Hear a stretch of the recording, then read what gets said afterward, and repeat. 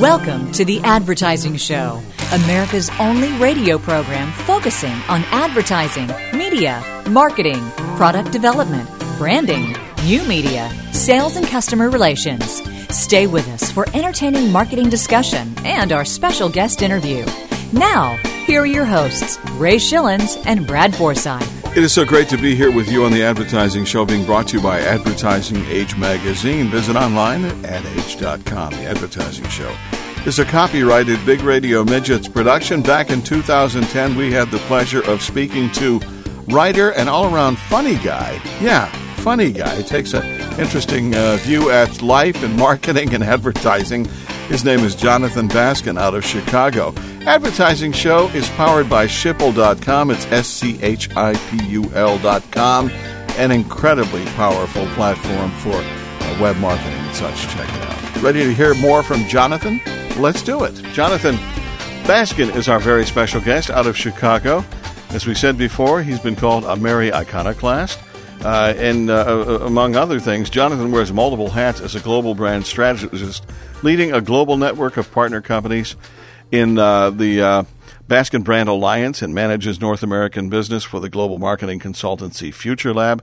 Also a writer, oft-quoted media expert, and public speaker, having written the groundbreaking book Branding Only Works on Cattle in 2008, then Bright Lights and Dim Bulbs in 2009. He writes a very, very popular blog that you're probably aware of. It's dimbulb.net.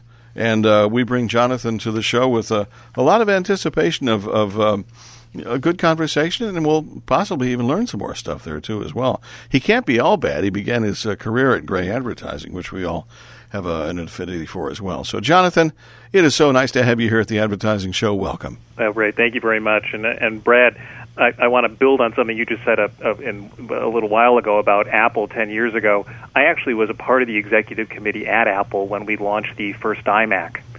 And it was a thrilling experience, and I did my 2 cents worth. I'm not claiming to have been any great visionary, but I was a part of that team. And my brilliant marketing insight was, iMac, one-trick pony. I don't see a future. And I moved on. So just in terms of my humility here, I'm not always right. Was Steve Jobs around the table, and did you answer to him, or who did you? Yeah, he actually. I worked at Edelman PR at the time, and so I ran the agency team, and we actually had a 5-hour weekly executive marketing team meeting with Steve and Lee Clow and a couple of the other Phil Schiller, a couple of the other senior folks at Apple. So I don't think he could pick me out of a lineup, even the minute after I walked out of the room. But I spent about 9 months. Working on the iMac launch, and the first Sherlock was the search tool, and you're right, though, those were different times for Apple. Mm-hmm. Yeah. Lee Clow, for those that may not know, a creative genius out of Chiat Day. Is that right, Chiat Day? Yeah. Yep, that's right. He looks like Jesus Christ. Yeah, I always thought he looked like the founder of the Muppets, myself. So you're saying you're going to get in trouble, just like they did on he does South resemble Park. him. Yeah, right.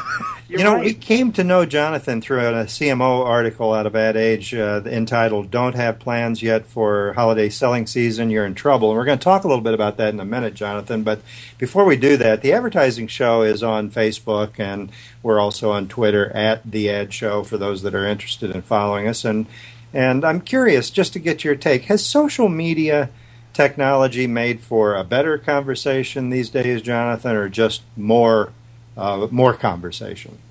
Yeah, that's a great question, and I think I would err on the side of more, different, varied, and at times purposeless. I think social media generally is an amazing technology in search of meaning and purpose, and I'm not certain we've really cracked the code yet on it. I think we've found a lot of fun ways to occupy people's time and do entertaining things with it, but ultimately the major drivers of social media usage have nothing to do with marketing or with the messages that we marketers and brand folks want people to consume. So we've really yet to crack the code on that mechanism of socialness that is enabled by the technology. But I do think that there is an immense opportunity to do it. I just don't think anybody knows how. So do you tweet, Jonathan? And did you notice how I kept my question within 140 characters?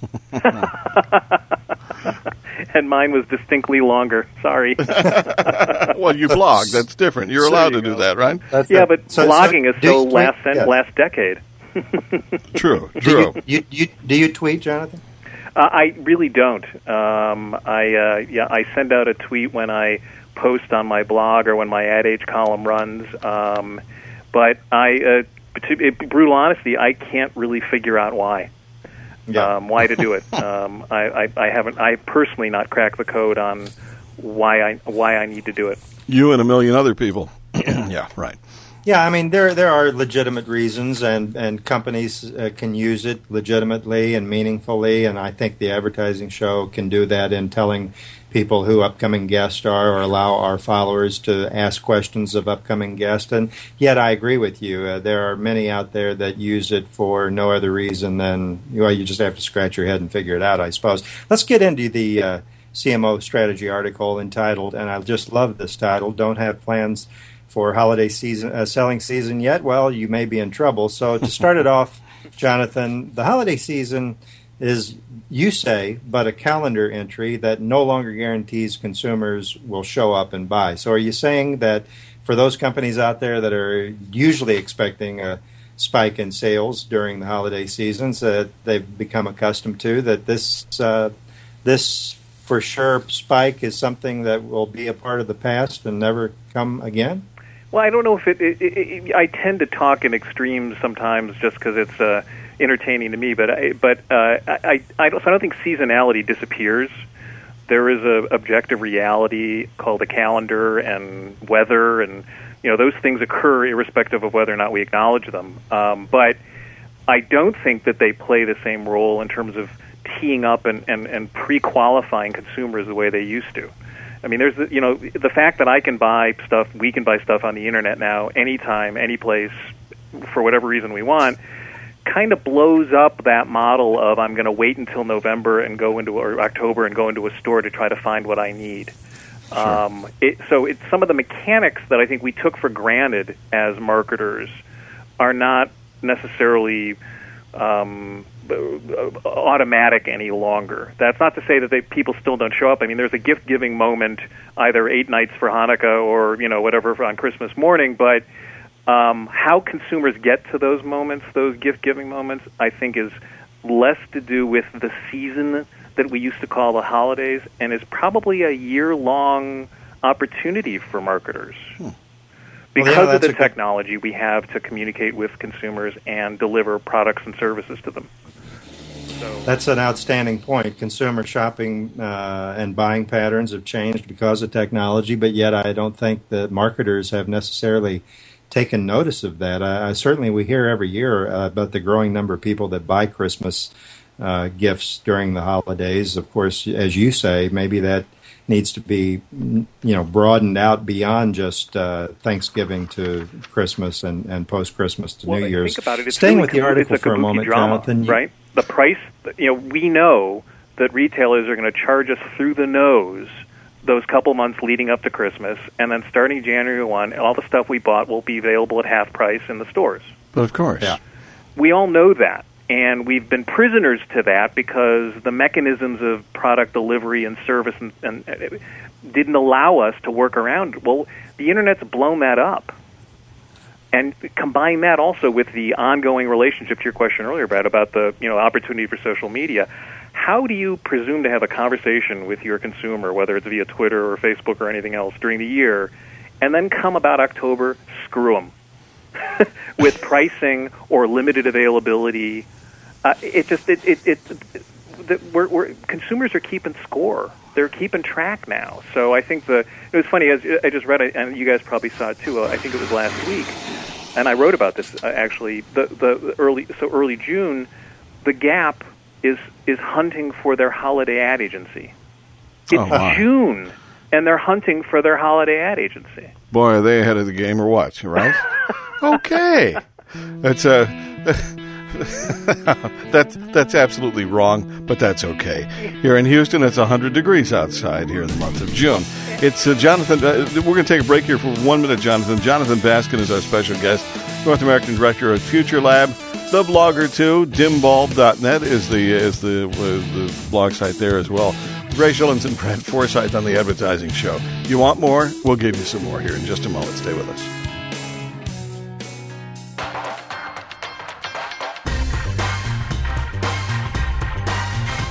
You're listening to The Advertising Show with Ray Schilens and Brad Forsythe. Hello, boys and girls. It's me, the Frito Bandito. You know what I heard about you? I heard you want to be a Frito Bandito like me. You too? Then you must sing the Bandito Ray and Brad song. with The Advertising Let's Show, sing and our very special guest out of Chicago is Jonathan Baskin.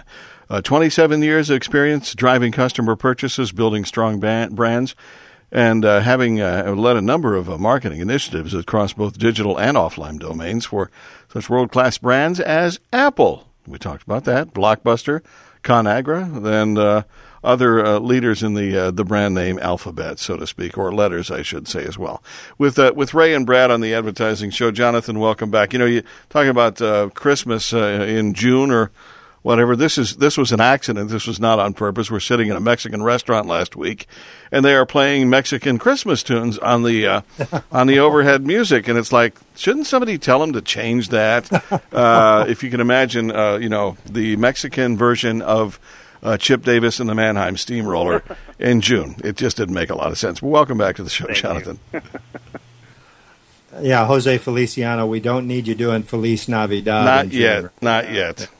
Cognitive. You know, staying with the article for a moment, Jonathan, you lay out several tips to get companies thinking about marketing for the holiday season now, and some of those that you mentioned in the article are Nix the Funny video or email campaign, think social now, make service a lead gen activity, anticipate the rush, and finally plan for the day after. Let's go back to the first one, Nix the Funny video or email campaign. So for those that may be thinking about doing that again this year, you say put down the mouse, don't do that. Yeah, it's like don't go toward the light. I don't think the world needs another dancing elf or all the permutations thereof. I think we smart guys, men and women, have proven their capacity to pleasantly waste people's time. I think that's great, and I've elfed myself and elfed my friends, and as I'm talking to you right now, I can't tell you the brand name attached to that campaign. Right. So at some point pretty early on in the equation, and you're right, in the article I'm saying, I ask the question now, what are we trying to accomplish? Because if the answer is pleasantly waste people's time, there are many very creative ways to do that.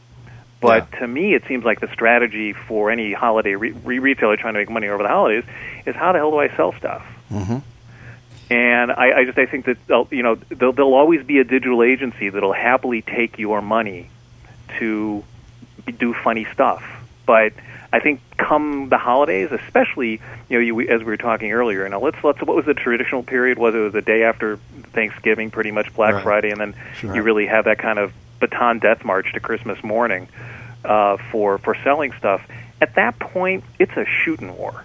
And I can't understand why any brand name, large or small, consumer, service, product, you name it, why they would be spending a penny of their money trying to be funny or entertaining at that point. Yeah. It really, at that point, it is do or die. And I think that what we will... I kind of thought we would have already seen more of this, but we haven't, because I think we're still feeling around with the whole social space. But we should start judging the businesses and the efficacy of their marketing based on the direct correlation to sales, especially during the holiday season.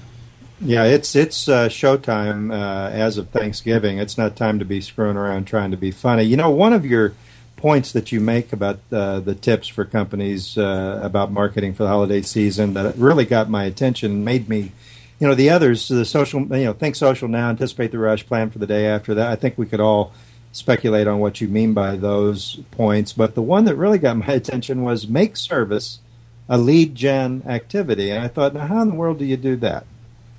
Yeah, well, the short answer is I have no idea. And that's the honest answer, but it's the kind of question I would love to see more businesses ask themselves. Yeah. But let me give you a for instance. We do a lot of time now, we being when I'm writing for Ad Age, so my contemporaries there, will happily write about how social tools like Twitter are a great mechanism for capturing customer complaints.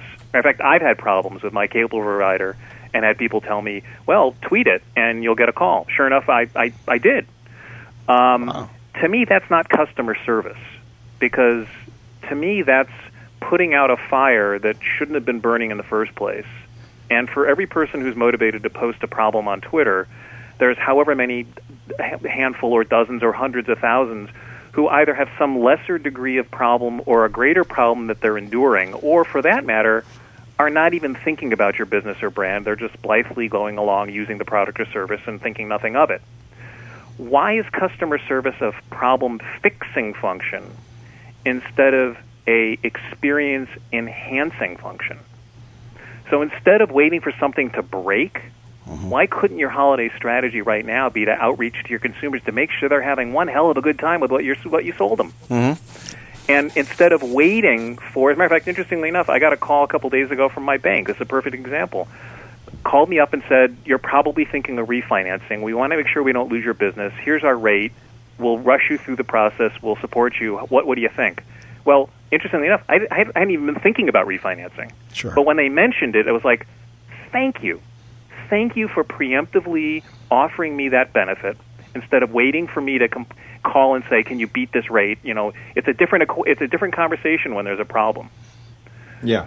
You know, and think of how many cell phone users are getting, excuse the French, crapped upon by their service plans. Sure. Because Verizon and AT&T don't pick up the phone, and call their customer and say, guess what? Before you trip over this problem, we want to make it better for you. Years ago, Verizon I had a problem with my phone, and I've been a Verizon customer since it was GTE. I think you have as well, Brad, with back in the 80s. And I had been paying for voicemail service or something like that. It was like $5 a month or whatever. So it goes unnoticed over the period of time. But I asked upon one renewal, I said, so you don't charge for voicemail anymore? And they said, no, we don't. I said, well, then you owe me a refund. And they went ahead and they said they hadn't charged for years, right? Yeah, exactly. And it's like, no, you're going to pay me what you owe me, and you're absolutely right. And what a great example of the bank as well to come forward and say, listen, we've already got this figured out. We know you might be interested, so let's talk about it. And what a great way to engage. I love that.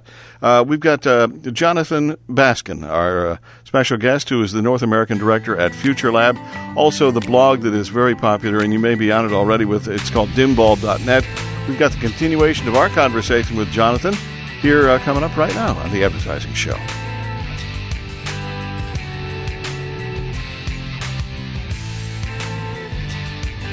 Back as promised, it's Ray Schilens and Brad Forsythe with The Advertising Show. Out of Chicago this weekend, our special guest is Jonathan Baskin, North American Director at Futurelab, and also the popular blog dimbulb.net. Jonathan, welcome back. It is a pleasure to have you here today. Thanks, Ray. I'm enjoying the conversation. Great. Well, we can tell that, and we are as well. Jonathan, Twitter played an important role in helping marketers gauge consumer response to Super Bowl ads this past year. It used to be, just enough to get you to the website. Now social media is coming into play. Jonathan, how should advertisers use social media channels to connect with consumers? And, for example, let's just stay with the upcoming holiday season. Yeah, it's a great question, and there's no one size fits all strategy, obviously, but I think a general focus or strategy, if you will, would be think less about Twitter or about Facebook and any other technology platforms per se, and look at the very advertising budget entirely as a social function. Because arguably, every time you run an ad, you're having a conversation with the customer. It stinks, and they may not be answering or telling you back what you want them to tell you, but everything you do is social. So in terms of prepping for the holiday, to me it seems would be that the challenge would be to take that budget and take that creative and figure out how the bits and pieces of your budget, your artifacts of marketing, whether they're ads, whether they're, for that matter, publicity releases, whether they're 140-character tweets, whether they're posts on your Facebook page, what have you, and look at it as all parts of an integrated social, an integrated conversation with your customer. Because they're really, I think, if anything, one of the big picture things that I think we're going to see happening over the next couple of years is that this idea that there's social media separate from media is going to go away. Just like digital media and other media, the lines are getting blurred there too. You're seeing some of the big agencies, in fact, folding their digital shops back into the fold with the rest of the organization, because the distinction is kind of arbitrary. So to your point, Brad, when you use tweets to gauge the efficacy or retention on a TV spot, so what part of that is digital and what part of that isn't digital, and who cares? Yeah, it doesn't matter. Yeah. Yeah, and I thought the same was true when, you delivered a certain number of visitors to your website in years past with a Super Bowl spot. If that's all you were trying to do, then, pat yourself on the back, but hopefully there was a transaction somewhere in that process, right? Oh, absolutely. And I think that is really the aha, and if you will, that's the lodestone, the lingua franca, the fractal, whatever the hell you want to call it. The ultimate goal here is to sell stuff. This is the stuff that, David Ogilvy, I try to channel him whenever I can. That's the business we're in, which is transacting merchandise out of our warehouses, digital or real, into people's hands and their homes or offices. So, ultimately that's the measure of any of these campaigns. So even, do I want to find out whether I find out via tweets or focus groups if you liked or remembered or respected my ad? I'm kind of waiting for the other shoe to drop, the kind of the boom. It's okay, comma, and when are you going to buy it? Mm-hmm. Yeah. Right. Ray and I have talked so much about this over the years, and I wanted to get your take on this. So often we see marketers who use the holiday season as strategy, frequently creating a totally separate and distinct campaign for the holidays, and then they just air it for a few months, and then they either go back to what they were doing before or use it as an excuse to create a whole new campaign for the new year. But yet you say, Jonathan, you don't have to have a holiday 2010 strategy that's separate from your entire year of 2010 strategy. Explain what you mean by that.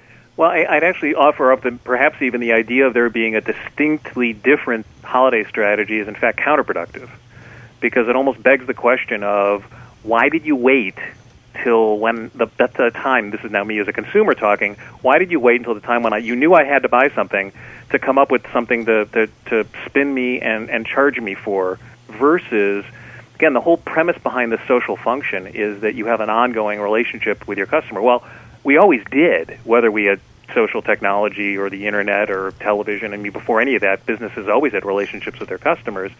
The problem with the approach to sort of the distinct holiday approach is that it disregards the other 9 months of that conversation and says, yeah, what we were telling you back in August, not so much important, and now we want to tell you this. And that kind of violates this idea that we're really in a collaborative arrangement with our customers. So to me, I think that the opportunity is to how do you build that consistency, that reliability, that, if you will, that authenticity that says, hello, customer, I'm that brand that you've been talking to since February, and like I said back then, I wanted to help you have a great holiday. I'm not proposing this as creative necessarily, but I'm here for you, and I want your business. And like we've been talking about for the past year, this is what I got for you. Mm-hmm. To me, obviously we got to sex it up. We have to make it passionate and meaningful and funny and hilarious and whatever else. But to me, that's one of the challenges posed to us by the conversation that we have with our customers now. We can't pretend like there are these discrete periods where we can just sort of be a different business. We're the business, and there's the conversation, and it doesn't stop. Automotive industry, are you listening? Oh gosh, don't get me started. As we wrap this up, Jonathan, and by the way, dimbulb, dimbulb.net is your blog. I'm sure we'll mention that again later. You're a man for all seasons. You wear several hats, as Ray mentioned. I want to get your take on what we can learn from the BP disaster. Many companies are rethinking their crisis plans, I would imagine, as a result of what we're seeing continue to roll out with regard to BP. We saw Tiger Woods not being handled very well in terms of his thoughts on how to handle his crisis. Now we've got a much bigger issue with BP that's going to impact millions, if not billions of dollars for the poor folks that make a living along the Gulf Coast. So what can we learn from a marketing standpoint or maybe from a crisis management standpoint from BP? Yeah, I've been thinking about this a lot. So the punchline, I think, on the BP disaster is really actually old school crisis communications and old school marketing, which is if you have bad news, get it out early and get it out completely. Because what we're watching now is BP suffer a slow death because the lawyers and the marketing strategists all sort of conspired to try to lowball the enormity of the crisis and are in a it's sort of like Napoleon, gets a third of the way into Russia and then goes, oops, and then the entire rest of the campaign is slowly kind of backtracking back through the snow trying to get out alive. That's the maneuver BP's in. Now imagine a different world where as soon as the spill happened, Tony Hayward was on television saying, this is a national crisis. I'm asking for an appointment with the president. I want to lay out the call to other oil companies to join us. We've created a social media tool to let interested Americans volunteer to get involved. We need to react to this as if a meteorite has hit the planet and we're in potential Armageddon state. I don't know how they could have gotten that through their lawyers, but had they done that, the news would have been all about how things weren't as bad as we thought.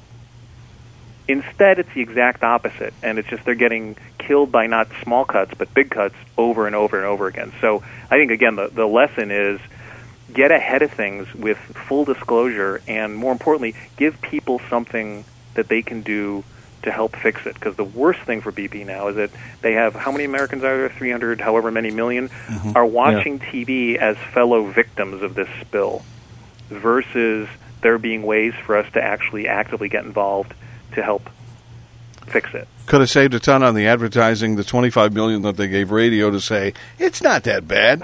And the other part is, come on down. Our beach is a little bit oily, but, what the heck.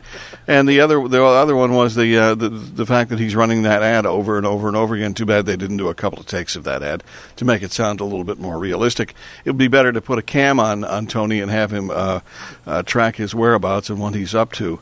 In terms of cleaning up the mess that they have created. I want my life back. Yeah, right. You can get your life back in your next life, pal. Yeah. Jonathan, we're out of time, but I want to say thanks. And also, you obviously you can read his regular column in Advertising Age on marketing leadership.